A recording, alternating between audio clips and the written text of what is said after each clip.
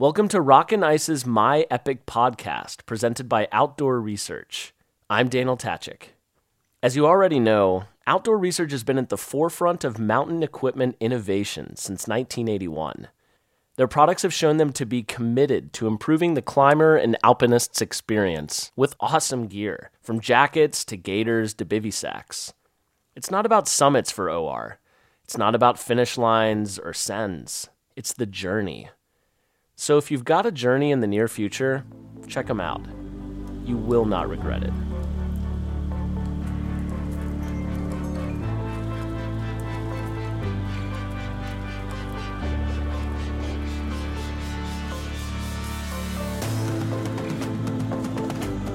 With the help of Outdoor Research, we're bringing you a story from Nathan Fry. Inspired by Royal Robbins, listen to how he and his fellow soldier broke the rules and found themselves hanging off the face of a 1,000-foot cliff, with not a single anchor to be found.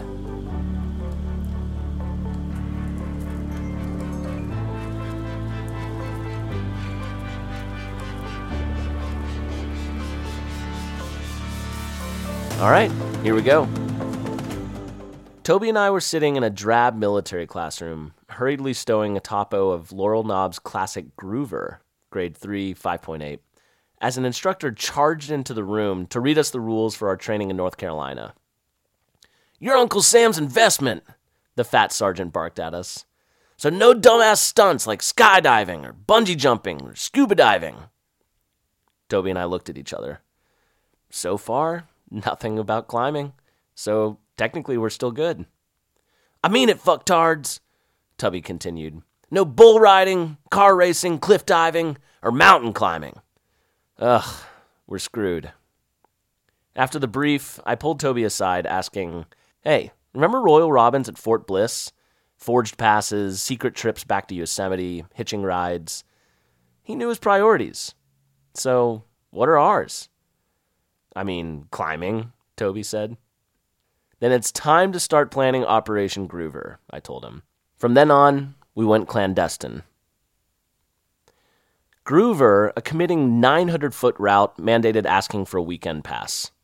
"There's places to camp here," grilled Sergeant Tubby. "What the hell are you guys going to do there?" "Western North Carolina is the land of the waterfalls," I hedged.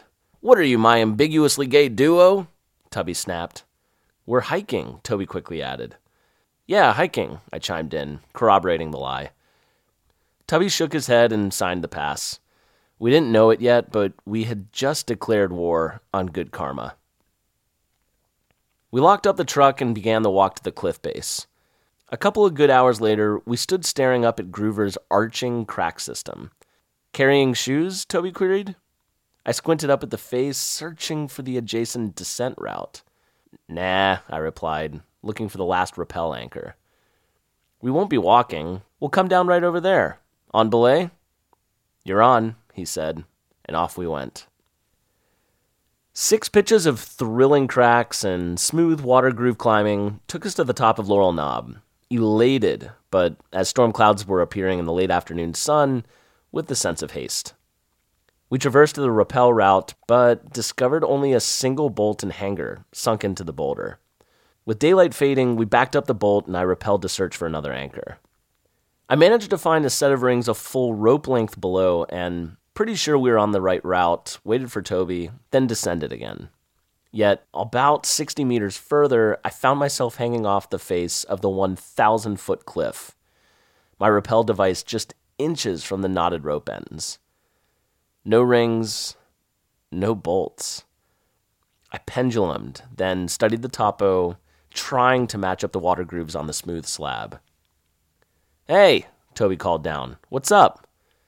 "No bolts," I yelled back to him. No place for a gear anchor either. Thunder was rumbling behind us. Feeling frustrated, I yanked out my Prusik cords and worked back up to the ledge, arriving just as the first raindrops hit. Deviating from the wrap line, I busted through a grove of mountain laurel on low-angle slab and soon stood above the tree island. Toby struggled up after me, scratched and dragging foliage. "You look like a shrub," I joked. "Yeah? Well, you look like an asshole," he said back. Ignoring him, I stacked the rope. Operation Groover is in abort mode, I sighed. Any bright ideas? Yeah, Toby replied. Take our chances with the locals, catch a ride back to camp, and drive the truck around to pick up the packs. I slapped at my empty pocket. The keys are in my pack, I mumbled. My pack is at the cliff base. Toby just rolled his eyes at me. This is going to be a long night. Our feet clad in climbing shoes, we stumbled in a drizzle into the maze of thicket and private roads on the back of Laurel Knob. After about 20 minutes of bushwhacking, we somehow emerged into a gravel drive. I turned and limped along a road winding downhill. Toby walked ahead as I stopped to remove my shoes. Hey, he called. I see a light up ahead. Sure enough, a house glowed through the trees. We staggered toward it, pausing when a chorus of barking erupted from the house. The front door opened and an armada of chihuahuas and terriers raced across the yard. A woman appeared, peering into the darkness. We put up our hands as if we were approached, and the cams around our waists jingling like convicts' chains. "Excuse me, ma'am," I said, using my own homegrown southern accent. "We were climbing on Laurel Knob and had to walk off the top." She waited. "We have to walk down to Panthertown Campground," I continued. "We're not sure how to get there." The dogs were just growling at our feet, glaring with beady eyes. "Take a right out the drive," she said. "The road'll wind up and down and hit that big road after a little bit. That's what you want to take to Panthertown." "What did she just say?" Toby whispered to me. "About how far is that?" I asked, hoping to score a ride. "Oh, I don't know, maybe 5 miles." She paused. "Maybe 10. Maybe 20, 30-minute in the truck." "Hey, get in here!" We jumped, not realizing that she wasn't calling us, she was calling her dogs. They churned back inside, and she closed the door. Shut down. We walked back in the rain. We eventually found, quote, the big road, and, trusting our gut, turned right and plodded quietly for several hours. As Toby and I limped the last mile to the campground, footsore and soaked, we faced another 6-mile round trip to retrieve the packs. The truck cab was locked, but we managed to pull the window outward with a nut tool, held it open with a small cam, and fished the lock up with a wired stopper. We pulled out our extra shoes, sucked down the leftovers of the bag of pretzels, and trudged back in the rain. By the time we returned with the packs, it was 3 a.m. I broke the silence. "So that's the end. In 20 hours, we climbed 1,000 vertical feet and walked 15 miles, half of it barefoot," I said to Toby. We opened the camper shell and crawled into our sleeping bags for a few hours of rest before the long drive home the next day. The truck grew silent for several minutes. In the darkness, Toby spoke up. He looks at me and says, "I guess we did end up hiking."